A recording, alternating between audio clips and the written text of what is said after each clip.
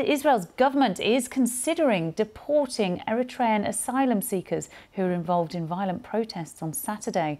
Around 160 people were injured in clashes with police and infighting between rival groups supporting and opposing the Eritrean government. They broke through police barriers and attacked cars and businesses nearby. Israeli police used live gunfire, tear gas and stun grenades to try to push them back. The Israeli Prime Minister Benjamin Netanyahu said that chaotic scenes in Tel Aviv had crossed a red line.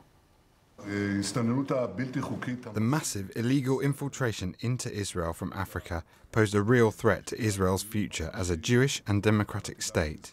We stopped this threat by building the fence. There remains the problem of those who had already entered before the completion of the fence.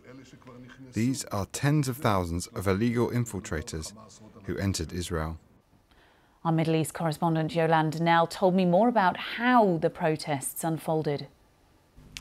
Well, just a day ago, there were these really riotous scenes in the south of Tel Aviv. What happened is that the Eritrean embassy in Israel was planning to hold an event at a hall there, and there had already been warnings from Eritrean activists that that should not be allowed to go ahead. They'd asked the Israeli authorities to block it and said there was a risk of violence. We very much saw that. Large crowds of Eritrean asylum seekers opposed to the government in their native country broke through police barricades, and we had these very violent scenes. The police looked like they had been caught somewhat off guard by the scale of the crowds that were there, and they used live gunfire, these stun grenades, tear gas, all different measures to try to push back the protesters. But then what we also saw, they were trying to divide groups of protesters from each other, because within the Eritrean community there is this deep division between those who are for and against the government back in Eritrea. And they were wearing opposing colours, red and blue, and were fighting each other on the streets with rocks, with large pieces of metal in some cases, and there's lots of vandalism. Shops were smashed up, cars were smashed. The police were on horseback as well, trying to push people off the streets, and it was several hours before they managed to bring the situation under control. So something that was really quite unprecedented. So not surprisingly, today we have been seeing a big political fallout of that, with the Israeli Prime Minister Benjamin Netanyahu calling a special ministerial meeting to discuss what should happen next. And looking at what could happen next, of course, Israel's hardline government considering tough measures, including the deportation of Eritrean asylum seekers.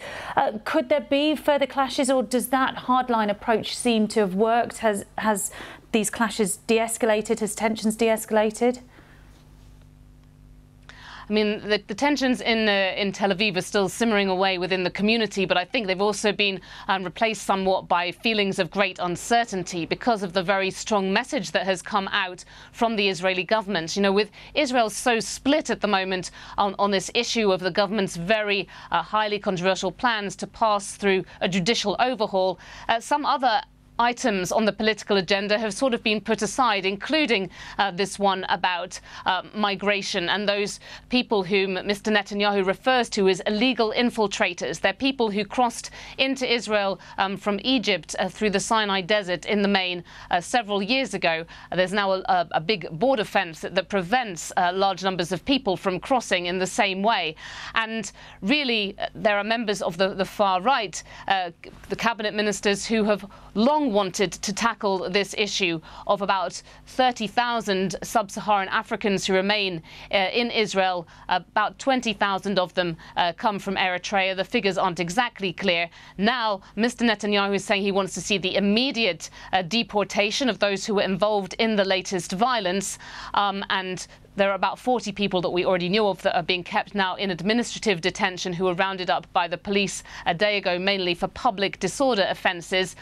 But he's asked ministers who at his meeting earlier as well if they can come up with other plans to deport people en masse. And that is something that will be very worrying for asylum seekers and migrants here in Israel. Yolande Knell speaking to me a little earlier on.